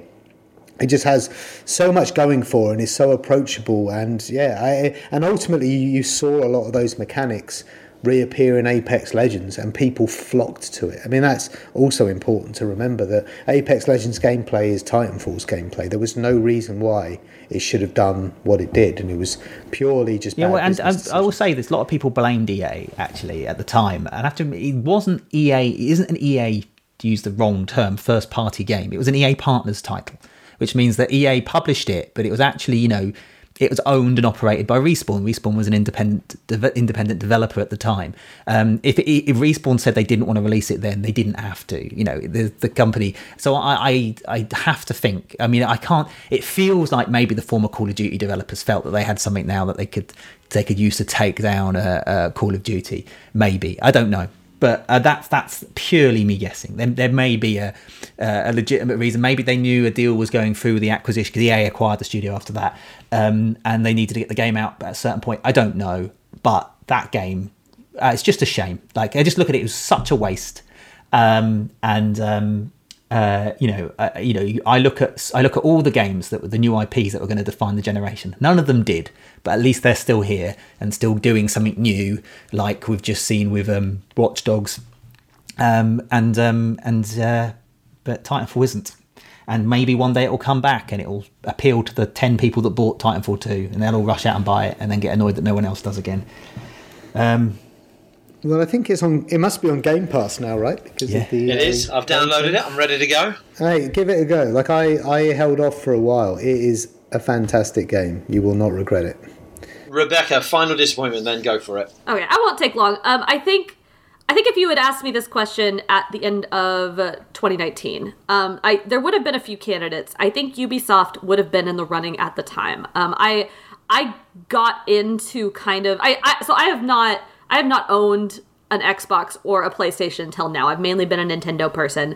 My limited experience with games on these other two consoles was through other people. I played some Skyrim. I'd played the Assassin's Creed series, and I started with the first one, and I played up through I played through 2 and Brotherhood, and I got to 3, and I didn't like it as much. I started falling off, and I kept playing through Black Flag, and that series, I feel, has gotten progressively less like what I want out of Assassin's Creed games. And so I started looking into some of Ubisoft's other franchises, and I really liked Child of Light. I really enjoyed Mario and Rabbids. That was really, really great. But as I looked into games like Watch Dogs and kind of some of Ubisoft's other games, it felt like over the last several years, the company has been increasingly focusing on a small handful of big AAA franchises. Well, they're all AAA, of kind of big money-making franchises, and those games have been gradually kind of becoming more and more of the same kind of game. And so I think it would have been in the running if you'd asked me at the end of 2019, solely for that, just because I felt like Assassin's Creed had kind of lost its original assassin soul, and they had kind of, moved away from the really interesting stuff they were doing, again, with Child of Light, and some of the Rayman games. They haven't had a new one in a really long time. So things like that. But this year really, really sealed it for Ubisoft, didn't it? Because we found out about this internal culture that goes beyond an individual Ubisoft studio. It goes beyond one single person.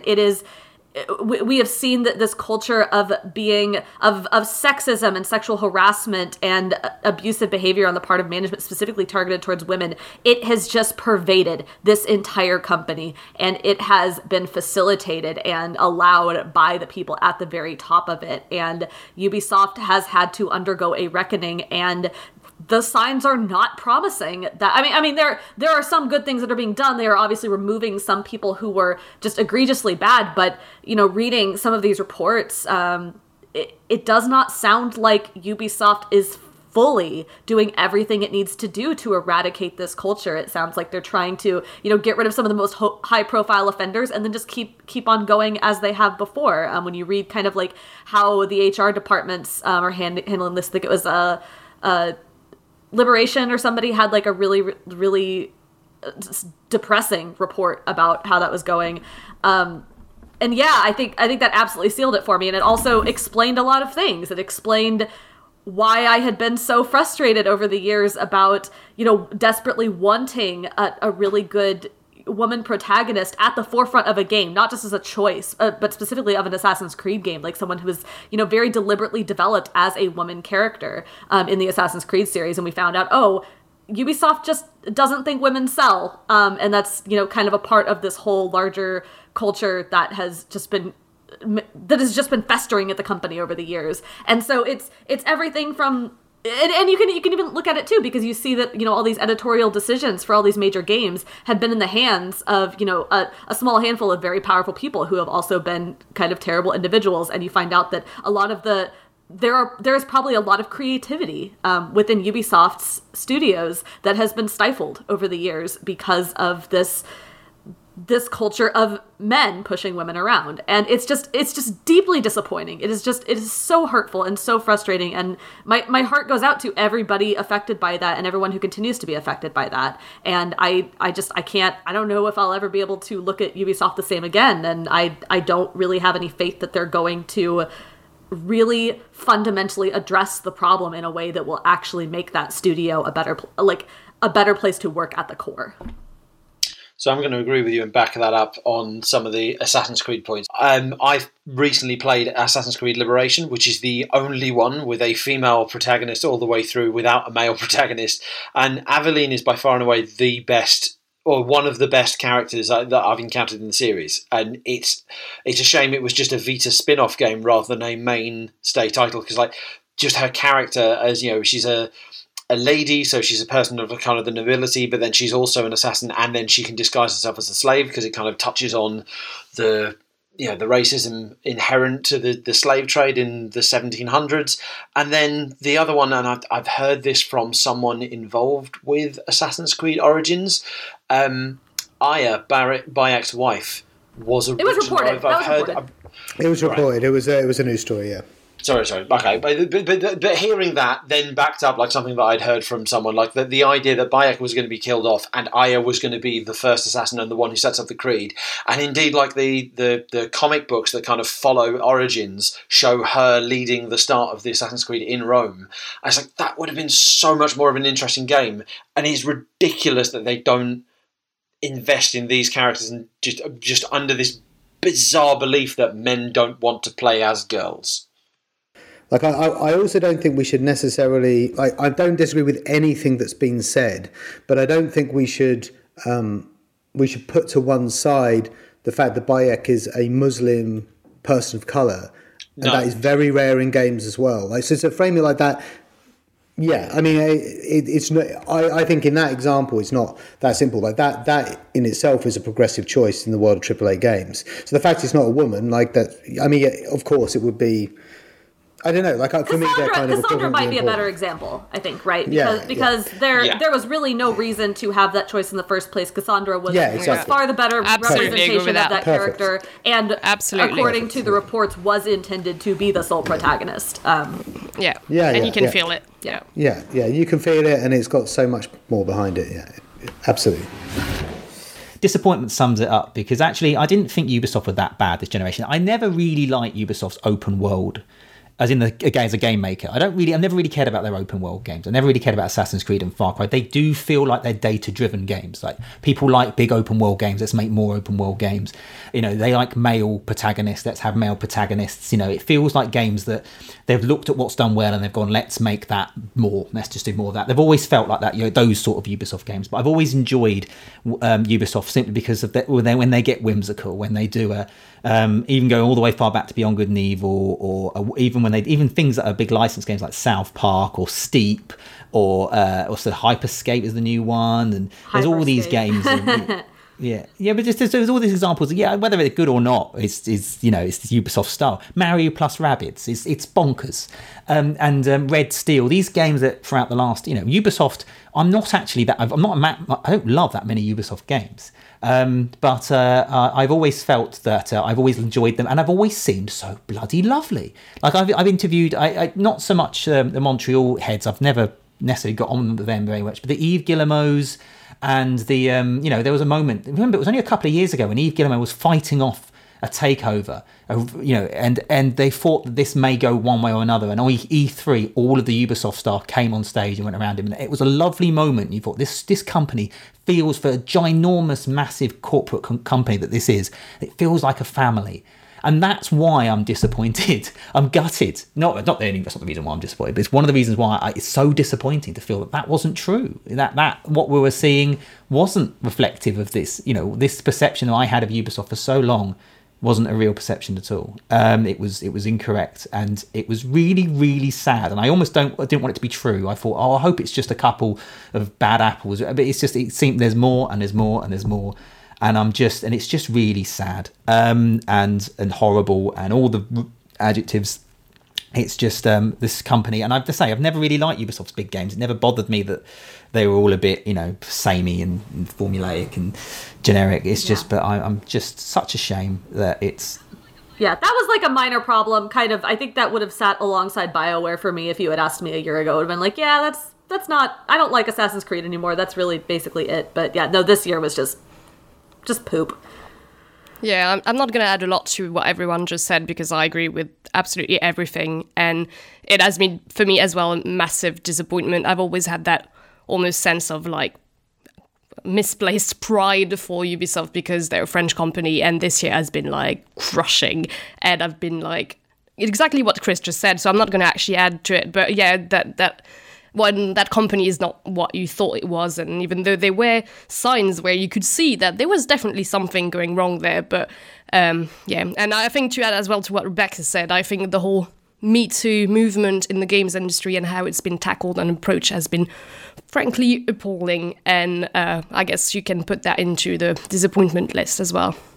In the sense that it is not being addressed thoroughly. Yeah, okay. Exactly. Like it's been there, and people know it's there, and nothing has been done about it, and it comes and goes, and yeah. Anyway, that's an entire different debate, I guess, and we don't have much time left, so I don't want to get into it. But yeah, we all know it's been pretty bad, and the industry is not doing enough to actually do something to prevent women from being harassed, and yeah.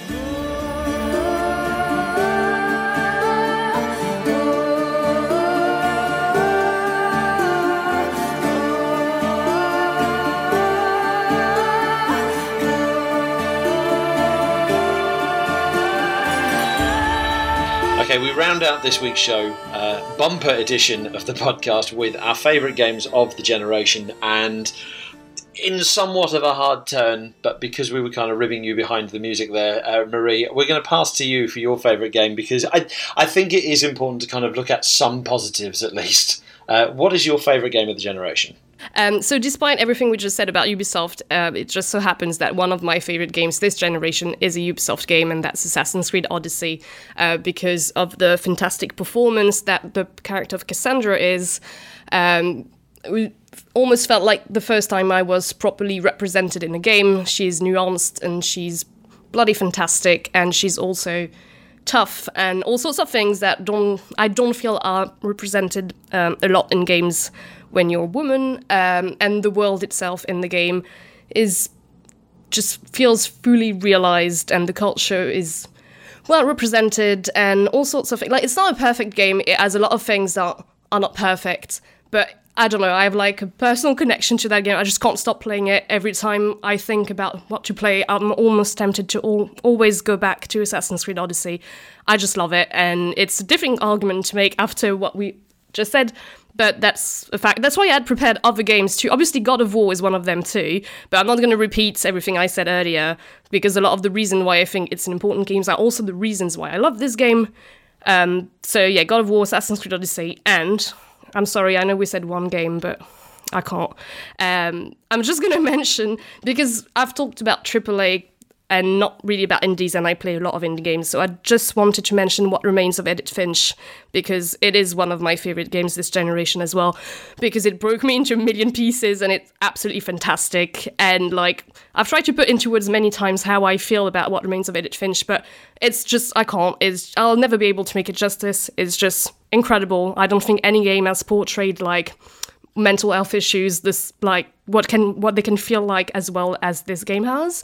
And it's just great. And it's always, for people who've never really played video games and you feel like video games is only first-person shooters, I've always tell them to play What Remains of Edith Finch, and then they understand what video games can be. And I just think it's a fantastic game. You spent longer describing second place than first place, though, Marie. So should we just... I'm sorry. Your favourite game is What Remains of Edith Finch. I don't know what... it's honestly impossible, because like God of War is obviously so up there, but honestly I can't not mention Odyssey.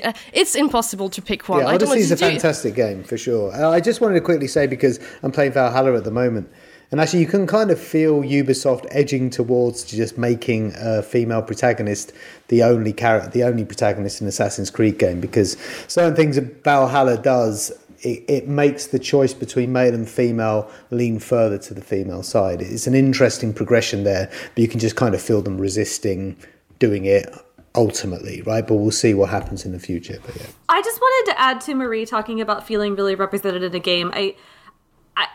I felt that too, and I don't really. There's not really an avenue for me to ever talk about this, as a part of GI. But I'm bi, and that is not something that I have gotten to explore much in my life for various personal circumstances. And so, a lot of my exploration of being bisexual has been through video games. And Assassin's Creed Odyssey, I haven't finished it, but I've been playing it, and playing as Cassandra and having romance options available to me with both men and women has been absolutely fantastic for being able to sort of explore that and think about it and consider that for me as a person. And having such a wonderfully written and wonderfully acted queer woman protagonist was just absolutely fantastic. I love it.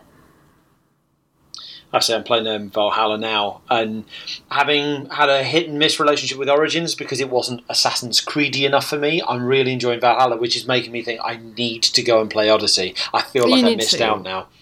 Yeah. Who wants to go next then? Who's got a favourite game? I'll go next. Hopefully, I'm trying to make mine quick. As I said before, I've really only played Switch and a lot of like small, cute indie games on PC for the majority of this generation. But I didn't play it, but I watched my partner at the time play all the way through Nier Automata, and I think that is one of the most incredible games I have ever witnessed. It is fantastically odd. The music is just absolutely beautiful. It sticks in your head, and it's just weird and ethereal at times. But the way the game handles its multiple endings, and kind of does this like weird metagame at the end and shifts your expectations for what it's going to do and what it's going to be and what it's going to be about, alongside it's just absolutely wonderful exploration of what it means to be a human being and what it means to take care of and protect other people. It's absolutely fantastic from front to back, and I constantly look at this game and think, I've already seen this game in its entirety, but I really just desperately want to play through it myself, and I keep being tempted that direction, even though I already know how it ends. So that's not a long explanation, but I loved Nier Automata. I think it's absolutely phenomenal and beautiful, and it's really good. It is also the game that Platinum Games attributes its continued survival to as well, which is another reason to get behind it, I think, because Platinum Games is a fantastic developer. I think it's another developer that's had a bunch of games didn't sell quite as well as they deserve to. That's going back about 10 years now. But Nier Automata has been kind of touted as the game that saved the studio, and it's well worth it as well. Again, I'm not sure if it's still on Game Pass, but it certainly was on Game Pass. That's how I played it, and I'm not normally a fan of that kind of game. I mean, the kind of the action game, but there's so much underneath it. There's so many ideas at play. It's so playful with how it implements many of its systems that it's a difficult one to get out of your head for sure. Chris, I have a fairly shrewd idea that I might know what your game of the generation is. Well, I was very tempted to sort of fail expectations and go Resident Evil 7 because I love the fact that Capcom looked at what made the last two Resident Evil games really successful, which is the action gameplay, commercially successful, but critically, and fan-wise, pretty disappointing. And they went, you know what, sod it, we're going to go all the way with horror on the next one, a genre that is apparently dead. And then we're going to make it, and they made it hugely successful, and it's brilliant, and it's not lazy, and it's really clever, and they've done one, and Resident Evil's back now, and it looks like there's a game out every single year for the next decade. And I think that's a wonderful story. But obviously, it's Sea of Thieves. Oh, what a surprise! Wow. Yeah, no, that's the thing. I'm not got too much to say because I've spoken about it so many times. I did a piece earlier in this year about it, and I did a piece late last year about it. And it's sort of like I think I'm not that into big action RPG online games that require you basically to play for hundreds of hours, right? You know, I love the idea of a social connected game where I can go in and hang out with my mates, but I like the idea of being able to do it obsessively for 2 weeks and then not do it for 7 months and then go back to it and do it for 2 weeks and it's fine, right? Their players that I'm playing with aren't any better than me. Nothing's really changed. That's what Sea of Thieves is. There is no vertical progression in Sea of Thieves. And I know that's some of the things that actually the hardcore fans really struggle with, but I love it. It speaks to me. And of course, the game arrived at a very horrible time in my life. Probably the darkest. My daughter died shortly after being born, and I was utter despair. And then all I could do was play video games. And then one day my brother said, "Do you want to play Sea of Thieves?" And I got on Sea of Thieves, and my 2 other friends who was on Xbox Live at the time, they came in with me. And for the first time in weeks and weeks and weeks, I laughed over my brother making a joke about being a pop-up pirate in a barrel. And it's a silly game. It's just a silly game. And I've played that I don't say non-stop. I actually haven't played it for months now, but I've played it on and off consistently this whole generation. It's a wonderful comeback story for Rare as well, a studio that's been quite maligned over the last. If you hope for BioWare coming back, the Rare is an example of a studio that can make a comeback. And it got me through a very difficult time. It suits the sort of person I am and the games I play. It's very silly. I also love the fact that it's a ridiculously. It's a massive. Must be millions and millions, hundreds of millions, if not, dollars spent on making this game. And it's a pirate game, shared world. It feels like hugely reckless almost as a AAA product, and I'm just delighted it exists, and it's a wonderful game and I love it. And but I've spoken about it a lot in the past, and so there's no need to dwell. Yeah, I think it's one I'm absolutely fascinated by, but I don't really have people that would play it with me necessarily. From what I understand, and maybe Chris, you could correct me on this, because I'm not a big multiplayer player. I mean, is it something that just you have to have? I mean, you talk about it being a sort of an avenue for social connection for you at a very important time. Do you need to have that social aspect? The game does let you play on your own. You can have your own sloop. It's what they call 2-person ship. Maximum 2 people can be on that ship, and you can play the game fine with it. But you're not getting the Sea of Thieves experience. Absolutely not. You know, you need 2 people. 2 people was fun. 3 people is a great number as well. 3 or 4. 4 is perfect. But so 3's, often I'm only playing with 3 people, and that's brilliant. Sometimes I play with 2, and that's still fun. But it's a bit like, the difference between meeting up with it feels like meeting up with 2 mates, 3 mates. It's that experience. But on your own, it can be, sailing is a joy when you've got 3 other people helping you do it, and when you're doing it on your own. They have introduced elements to it that make it a little bit more engaging for single players, but it is a game that's best played with other people, without a doubt. That's what it's about. Matt, I'm going to bring this full circle and finish with you, so I'll squeeze mine in here. Mine is Hitman, the 2016, the first season. I have to confess, I've only played this for the first time this year, and I'm not going to deny part of this is it basically lets me be James Bond. So obviously I was excited about IO Interactive, but it's more than that. Genuinely, I have had a great problem this generation with length. The reason I've not played Odyssey is because it is 100 hours long, and you can't just blitz through the main story missions. You have to grind and do XP and side quests and stuff in order to level up your character, in order to be allowed to play the next section, and I just do not have time for that. Case in point, as much as I say I would love to play Odyssey, it's taken me a full week to leave Norway in Valhalla, and even then that's 5 hours spread across just over a week. That is how little game time I've got. So to play Hitman, where you can do a mission in 20 minutes, or you can spend an hour diving into it and following all these different kind of ways of killing people, and kind of the exploring the different options in that level. You can kind of adapt it to what you want, and there's only 5-6 missions. and then you're done. That's it. That's the game done. So all in all, technically, if you're just counting this as right from beginning to end, this is like a 5 to 7 hour game, and most people would probably argue, well, that's not worth my money. But you can go back and the replayability of each mission.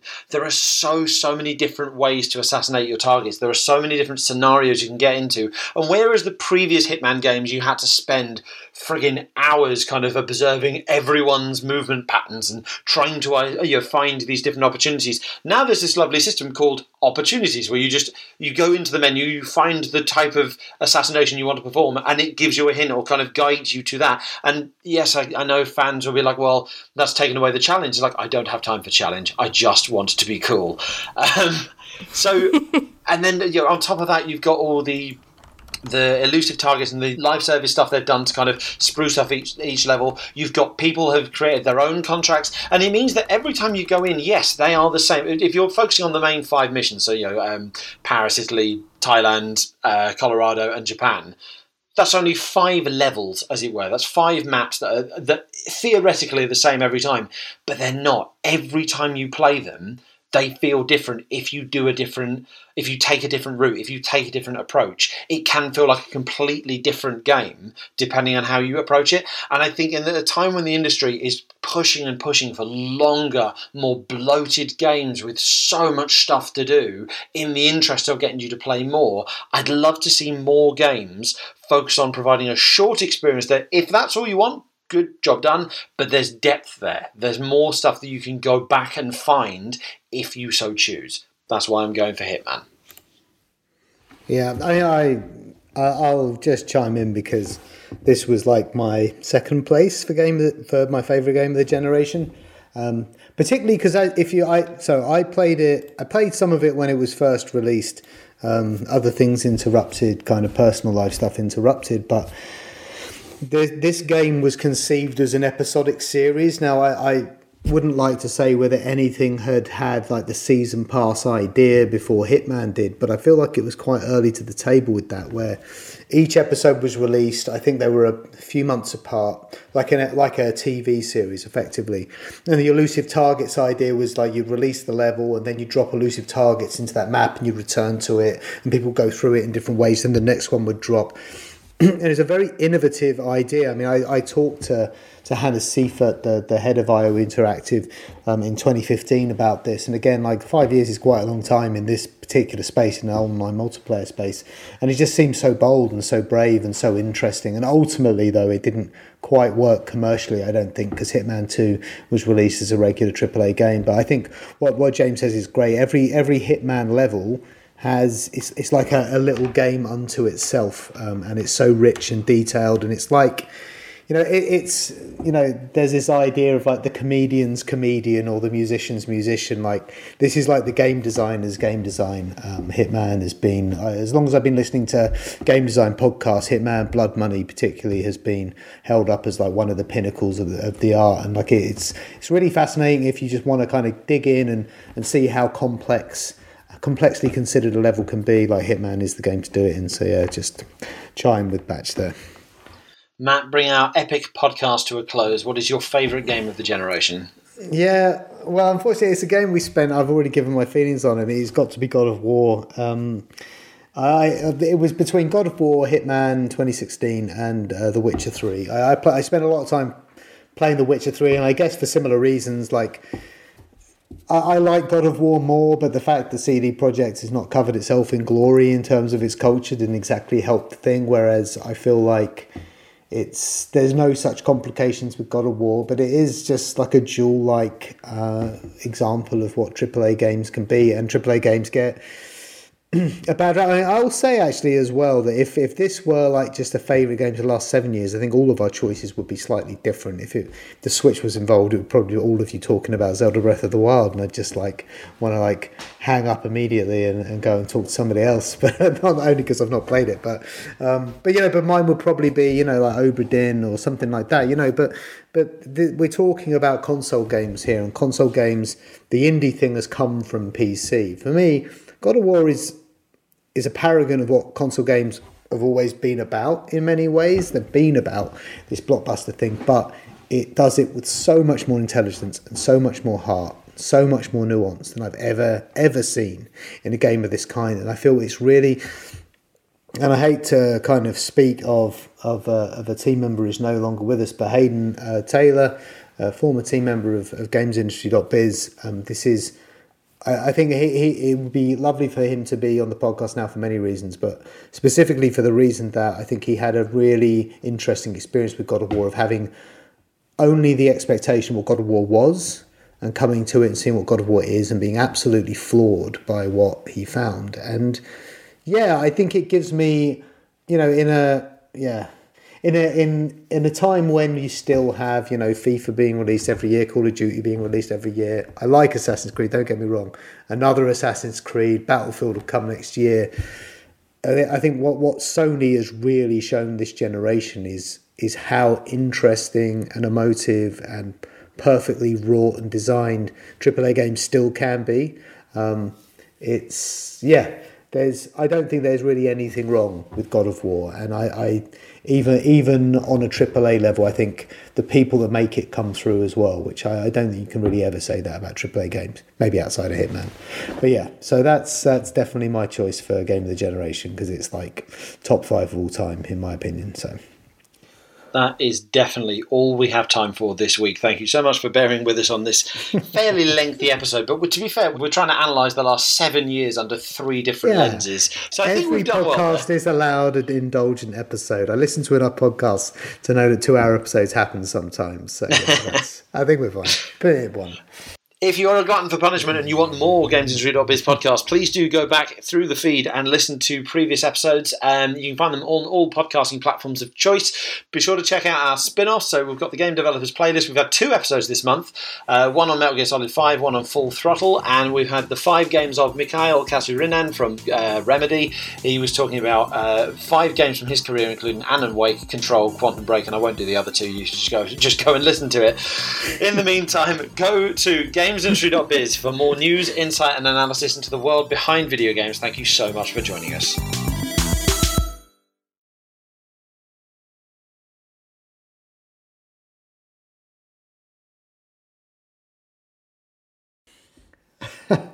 Oh Lord, I mean, it's probably a really good thing that Brendan couldn't make it, right? Otherwise it'd be 2.5 hours deep right now. But yeah.